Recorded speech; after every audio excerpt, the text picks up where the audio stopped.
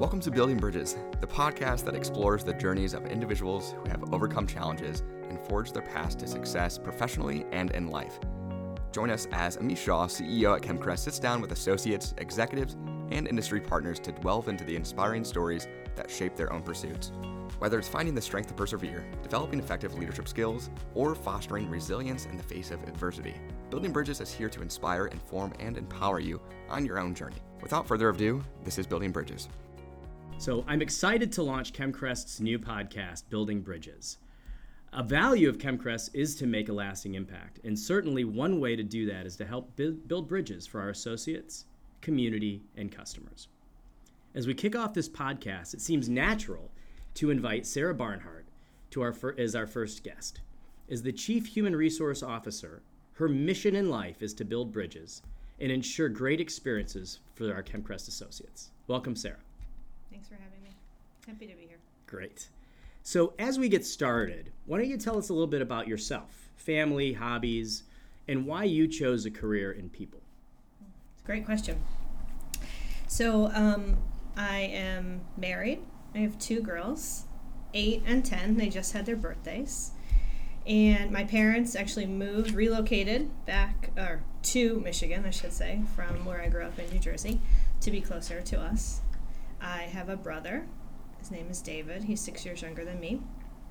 And he lives in Portland, Oregon, and brews beer. And my hobbies, right now, I'm not really in a big hobby season because of the ages of my kids. I like to spend all my kids are your hobbies. Free time with them. Mm-hmm. They're in competitive dance, which keeps us pretty busy on the weekends.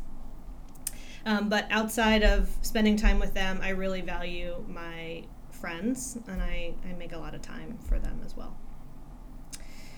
Why I chose a career in people? It's kind of a loaded question. There's a lot of reasons why I chose a career in people.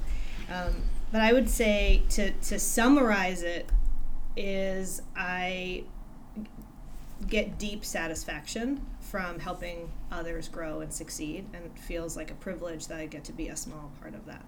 That's great. So really, building bridges is a passion of yours, so it does make sense for you to be our first guest. Competitive dance, that's pretty exciting. Yeah. So tell me a little bit about that. Yeah. So the girls joined actually they've both been dancing since they were 2 years old, but not competitively. Wow. Just as a hobby, right? Their hobby.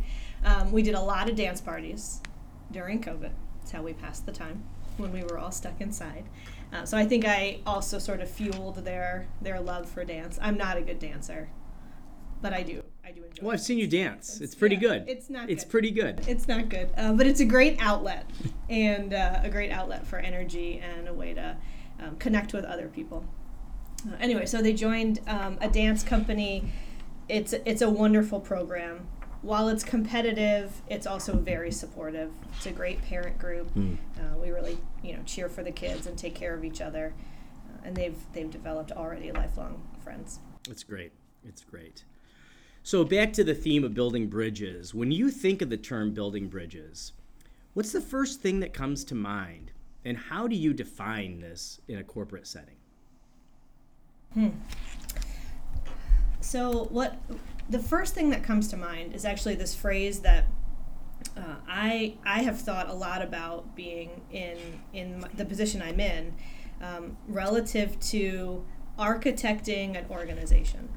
And so the first thing that comes to mind when I think about building bridges is architecting collaboration and architecting connection, architecting community, architecting clarity, architecting success. Some of the, characteristics that I would think about and call it bridge building or even architecting certain things would be collaboration. Can you talk a little bit about you specifically and even the HR organization at Krest? How does collaboration come into play, and how do you feel like that's a critical piece of bridge building? It's a great question. When I think about successful HR professionals and what separates them from others, it really is the ability to have a true partnership with the business. And And that means collaborating at every step of the process. So any change, any initiative, any new customer, anything that's happening in the business, comes down to people and how people navigate through that either exciting or hard change.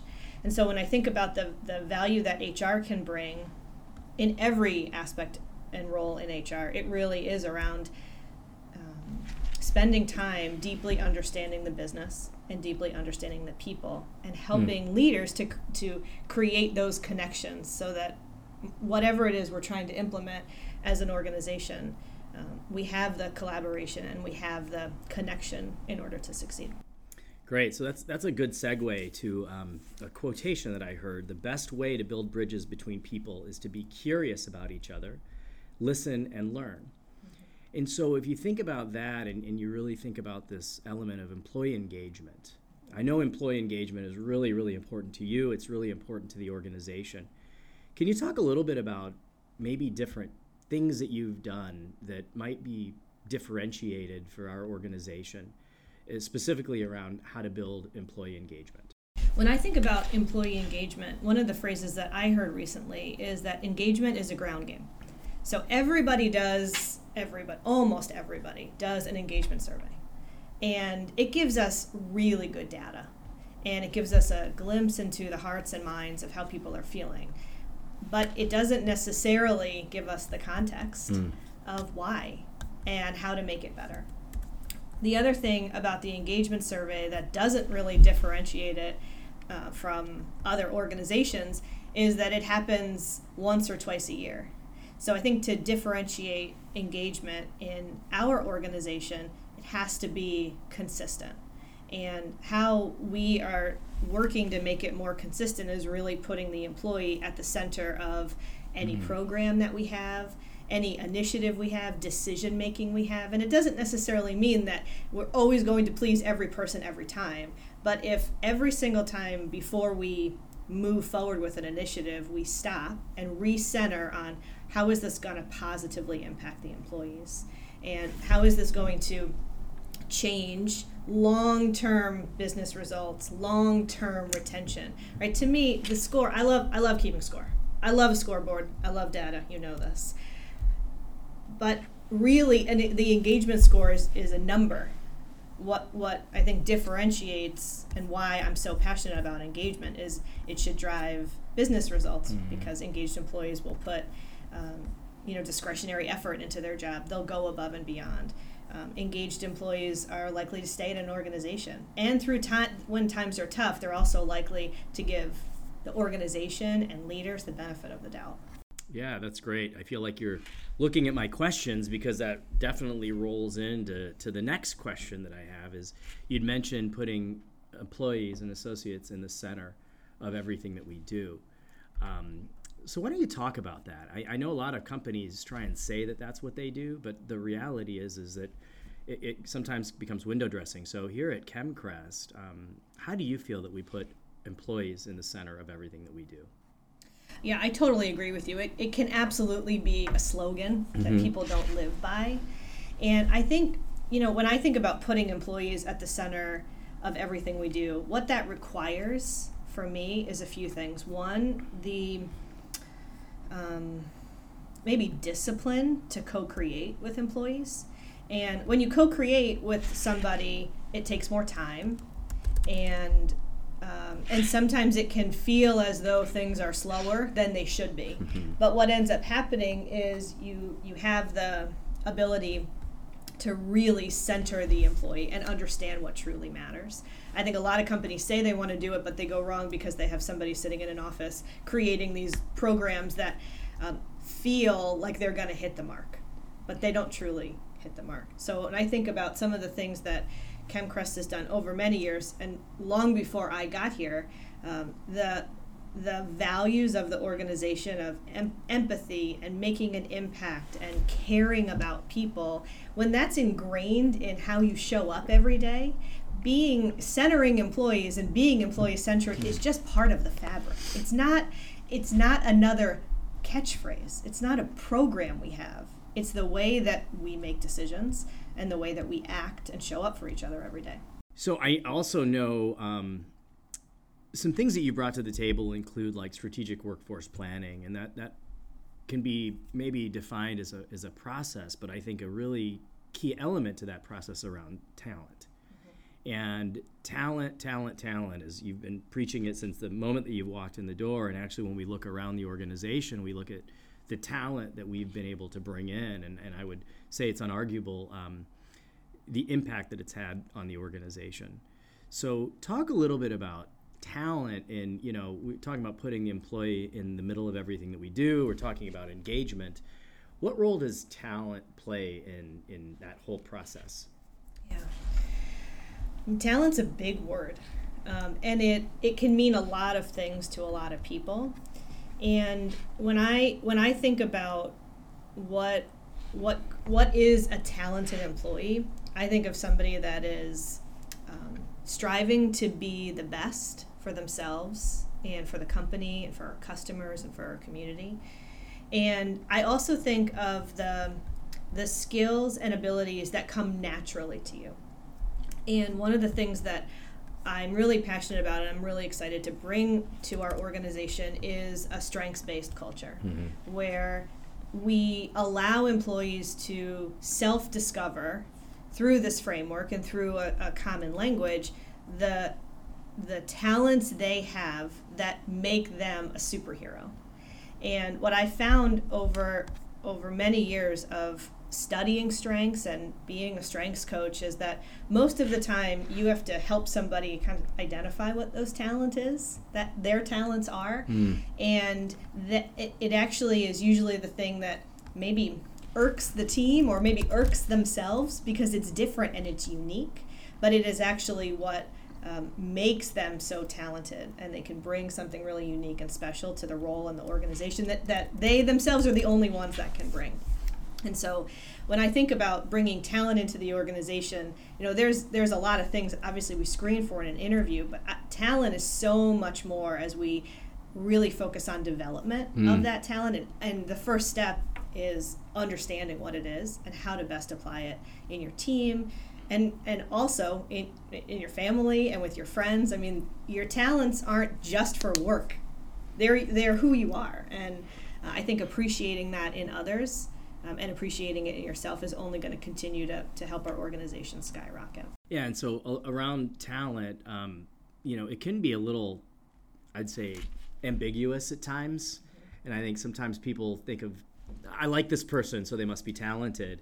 Right. I know that you're really big in tools that provide data really to inform. Look, talent, all these things have got an art and a science to it. Everything can't just be a metric.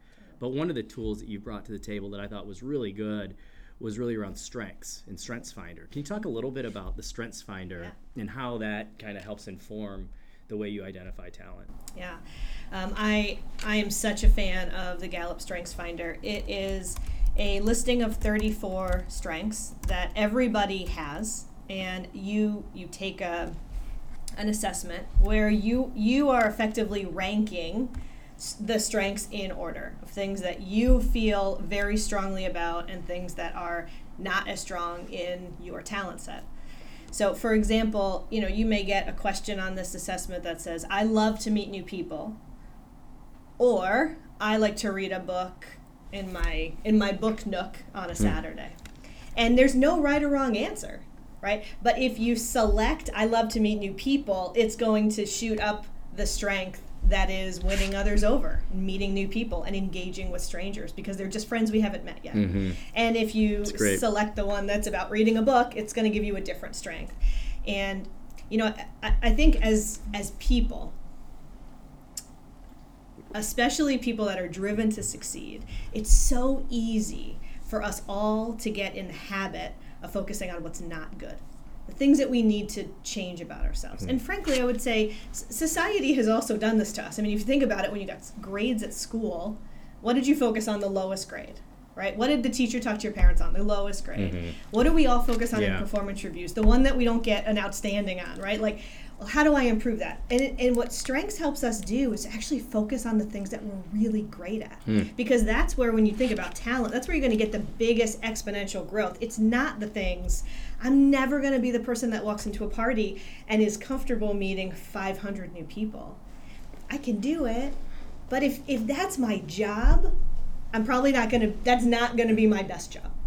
So instead of focusing on things that don't bring you energy and kind of drain you, you focus on the things that make you strong and add so much value that somebody else isn't able to do on a team. Yeah, wow, that's such a great point and a good reflection that sometimes we focus on the things that either are negative or that we're not great at, rather than double downing on the strengths and the skills that we actually have. So shifting gears just a little bit on that, well, you talked about talent and we talked about bringing new talent in, but you kind of hinted towards developing talent. And I know that in your role specifically and for the organization, using things like Strengths Finders, this whole element of development is really, really critical. As we build bridges, I look at building bridges as also getting around gaps. And so how we assess gaps, but then find ways to develop those skills within our associates. Can you talk a little bit about employee development and what role that plays and how you go about doing that? Maybe a couple examples. Yeah. So can I start with an analogy that I've thought a lot about Please. When it comes to development? So if you said to me today, hey, Sarah, I'm going to run a marathon. And this weekend, I went and got the book on how to run a marathon. And I read it. So I'm ready to go. And the marathon is actually Thursday. So will you come cheer for me? I'd be like, oh, wait, no. I'm going to actually save you from that marathon. And in reality, what happens is you decide, I'm going to run a marathon. You probably do go buy a book, or maybe you listen to a podcast, or maybe you do some reading, and you put together your training plan. And you have weeks or months or maybe even years of training and experimenting with sneakers and with different times of the day that's comfortable. What food do you need to bring on that marathon to give you the energy, and what time do you need to eat that food? And over the course of a very long time, you're then ready to run that marathon. And I think about employee development the same way. So the analogy then to an employee saying, I'm gonna go to this seminar and then I'm gonna be ready for the next job, is the same as deciding you're gonna run a marathon, reading a book, and signing up next week. What actually, the bridge that needs to be built is the experience between here's what I want to do and here's how I'm gonna get there.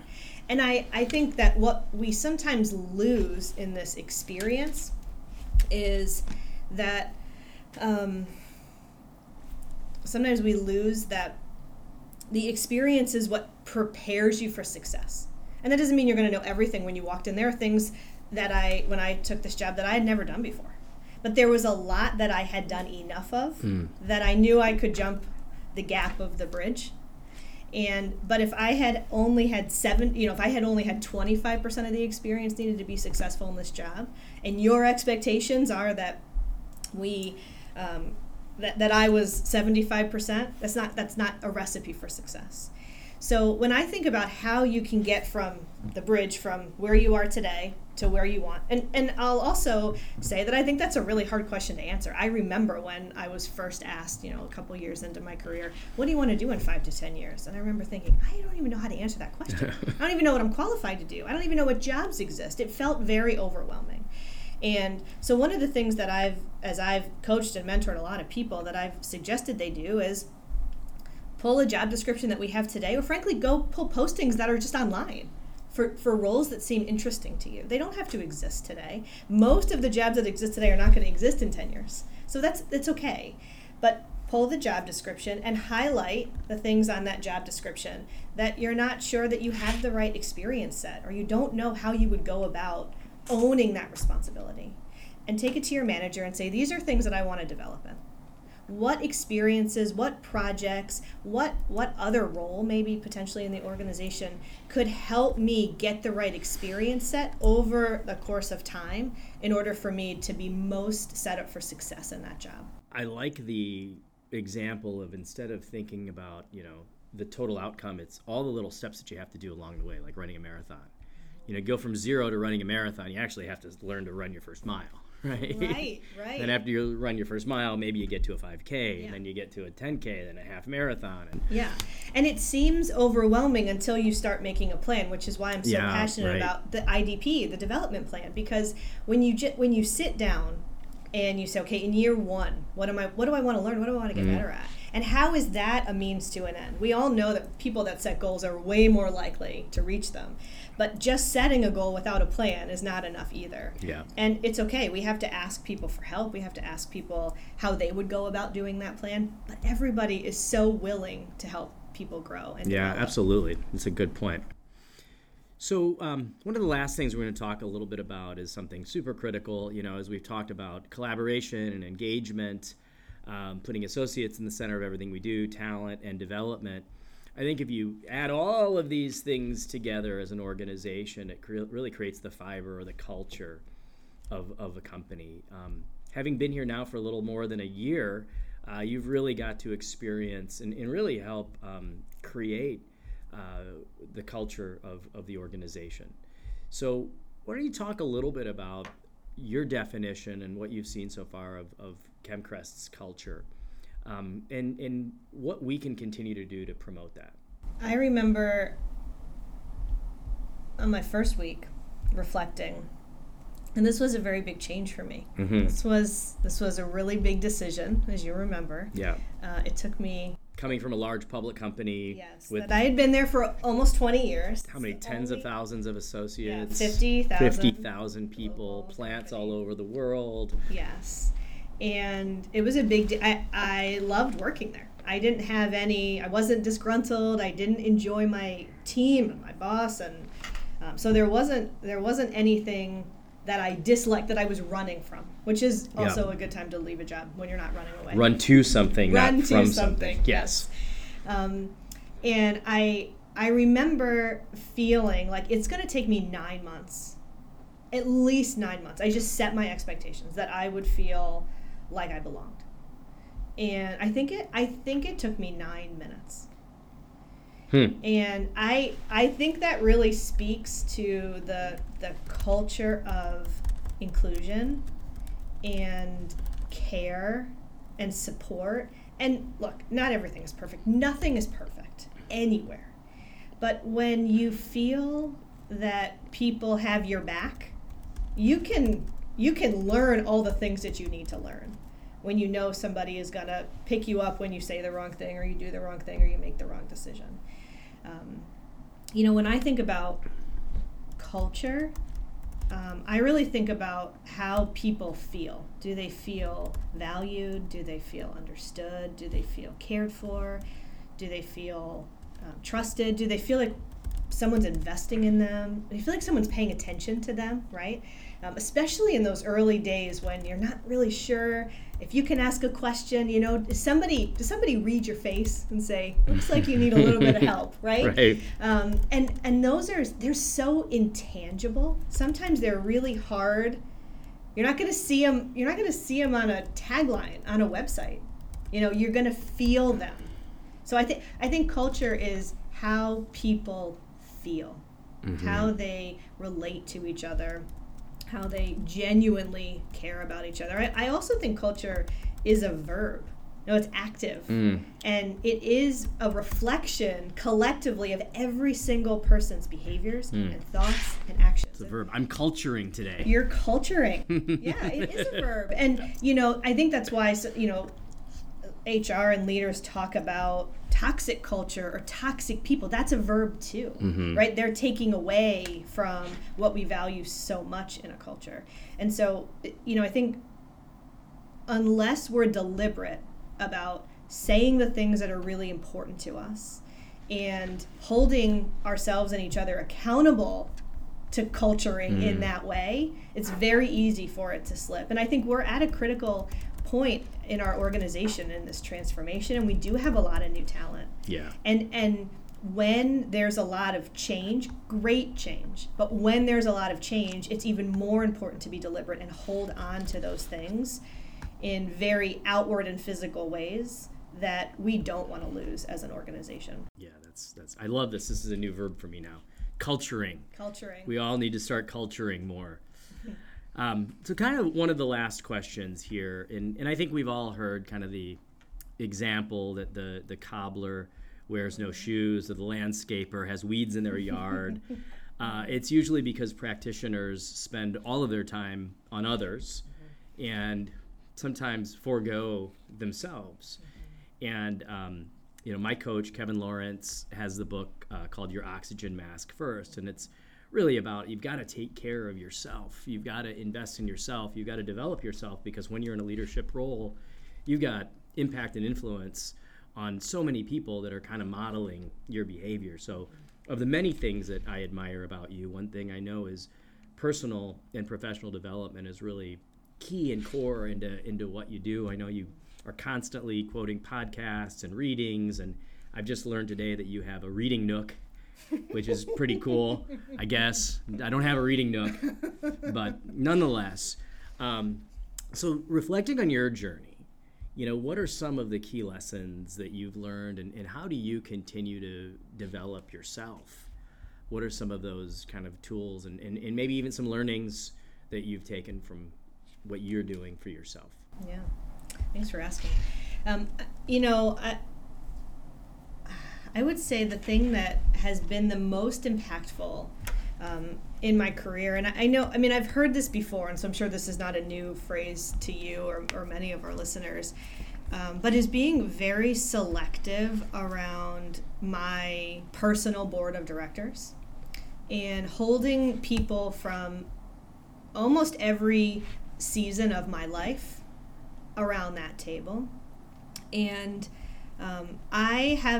while I haven't written them down, although maybe I should, my expectations of them, I do have very high expectations of them in terms of being my truth tellers and calling me to the mat, or ensuring that I have a hard conversation that I would tell somebody else to have and hold them accountable to, right? I need people to do the same for me. And also help me personally, right, when it feels like maybe I'm over-indexing too much on work and not taking care of myself, right? I need people to call me out and help me through that. The other thing that I've realized, and I didn't take advantage of it enough early in my career, I think because I worked at such a large organization and I always had such a large peer group in whatever function I was in, not just HR, sort of built into the organization that I don't have in this role, especially in the position I'm in. And I really have leaned into peer groups and networks, both from people that I worked with at my previous organization that still work there, have since left, and also reaching out when I listen to an HR leader on a podcast and talk to them on LinkedIn and ask them a follow-up question on something they did. So I think some humility in being this, the cobbler's kids have no shoes, and saying I don't want that for myself. I don't want that for my team. We have to keep growing and developing and taking care of ourselves. And there's so many ways to do that. But I think it also has to be very deliberate. You have to decide this is something that you're going to make time for. Because I think in any job, HR's different in some ways, but frankly, any job will take every moment that you give it. Yeah. And so if you don't carve out and say, this is also part of my job, is making sure I'm on the cutting edge and being innovative and being the best that I can be for the organization and the teams that I support and my own HR team, then I'm not nearly going to be as impactful in the organization. Yeah, that's great. So what I heard you say is really part of your personal and professional growth is really being able to engage with others. And that does take an element of courage and vulnerability and humility to go to others. And often people generally don't like to do that, right? We don't like to hide where we might have gaps. But as leaders, I think that's so critical to be able to be open. At least have your tribe. You don't have to be open with everybody in the world, but at least have your tribe that helps you and hopefully holds you accountable and maybe even inspires you to help build those bridges. So let's kind of close this up here. I think this is a perfect kind of ending quote from my friend Oprah Winfrey, who says, "Building bridges requires courage, humility, and the willingness to meet people in the middle." I think as not only as a HR professional, but as a leader of an organization, that's such a critical way to think about things. It's not always on our time. It's about others and meeting them where they are and meeting them in the middle, just so we can all kind of win together. So this has been a great conversation. I've really enjoyed it. I know I threw you a little off guard since I didn't go through the original script that you prepared so diligently for, but hopefully our audience enjoys just a candid conversation.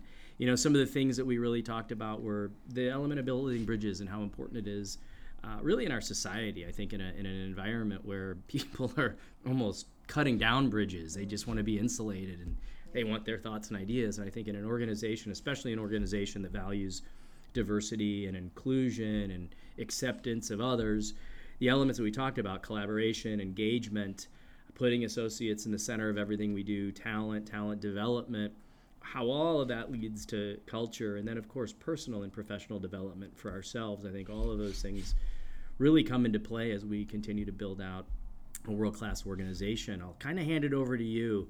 Any final thoughts or tidbits of information or anything you'd like to share with the group listening here? Well, I'd like to thank you for this opportunity. It was really fun to spend some time talking to you about these things and share some perspectives with the organization. And I guess maybe my closing thought is, you know, when I think about what HR is put on this earth to do, the function is put on the earth to do, it is to serve others. And I love that quote from Oprah as you think about meeting people where they are, meeting them in the middle. And that requires talking a lot less than you listen and co-creating solutions that really meet the needs. And you can't do that if you haven't spent time truly being present and listening. And I think as an organization, I hope that you all feel that from the HR organization, that we are here to serve and we are here to be a coach through anything that's happening personally or professionally in our associates' lives. And our role is to help make this organization successful. And the way that we do that is by helping each individual person be successful and reach their aspirations. Great. So thank you so much. That really concludes our podcast for today. So I want to take a minute and thank all of the listeners for staying engaged for the last 30 minutes and would ask you all to continue to look for the next podcast episode that's coming out soon. So thank you all. Have a great day. Hey, thank you for listening to this episode of Building Bridges. If you would, leave a review on whatever platform you're listening on. Also, make sure to click the link in this description to keep up to date with future guests.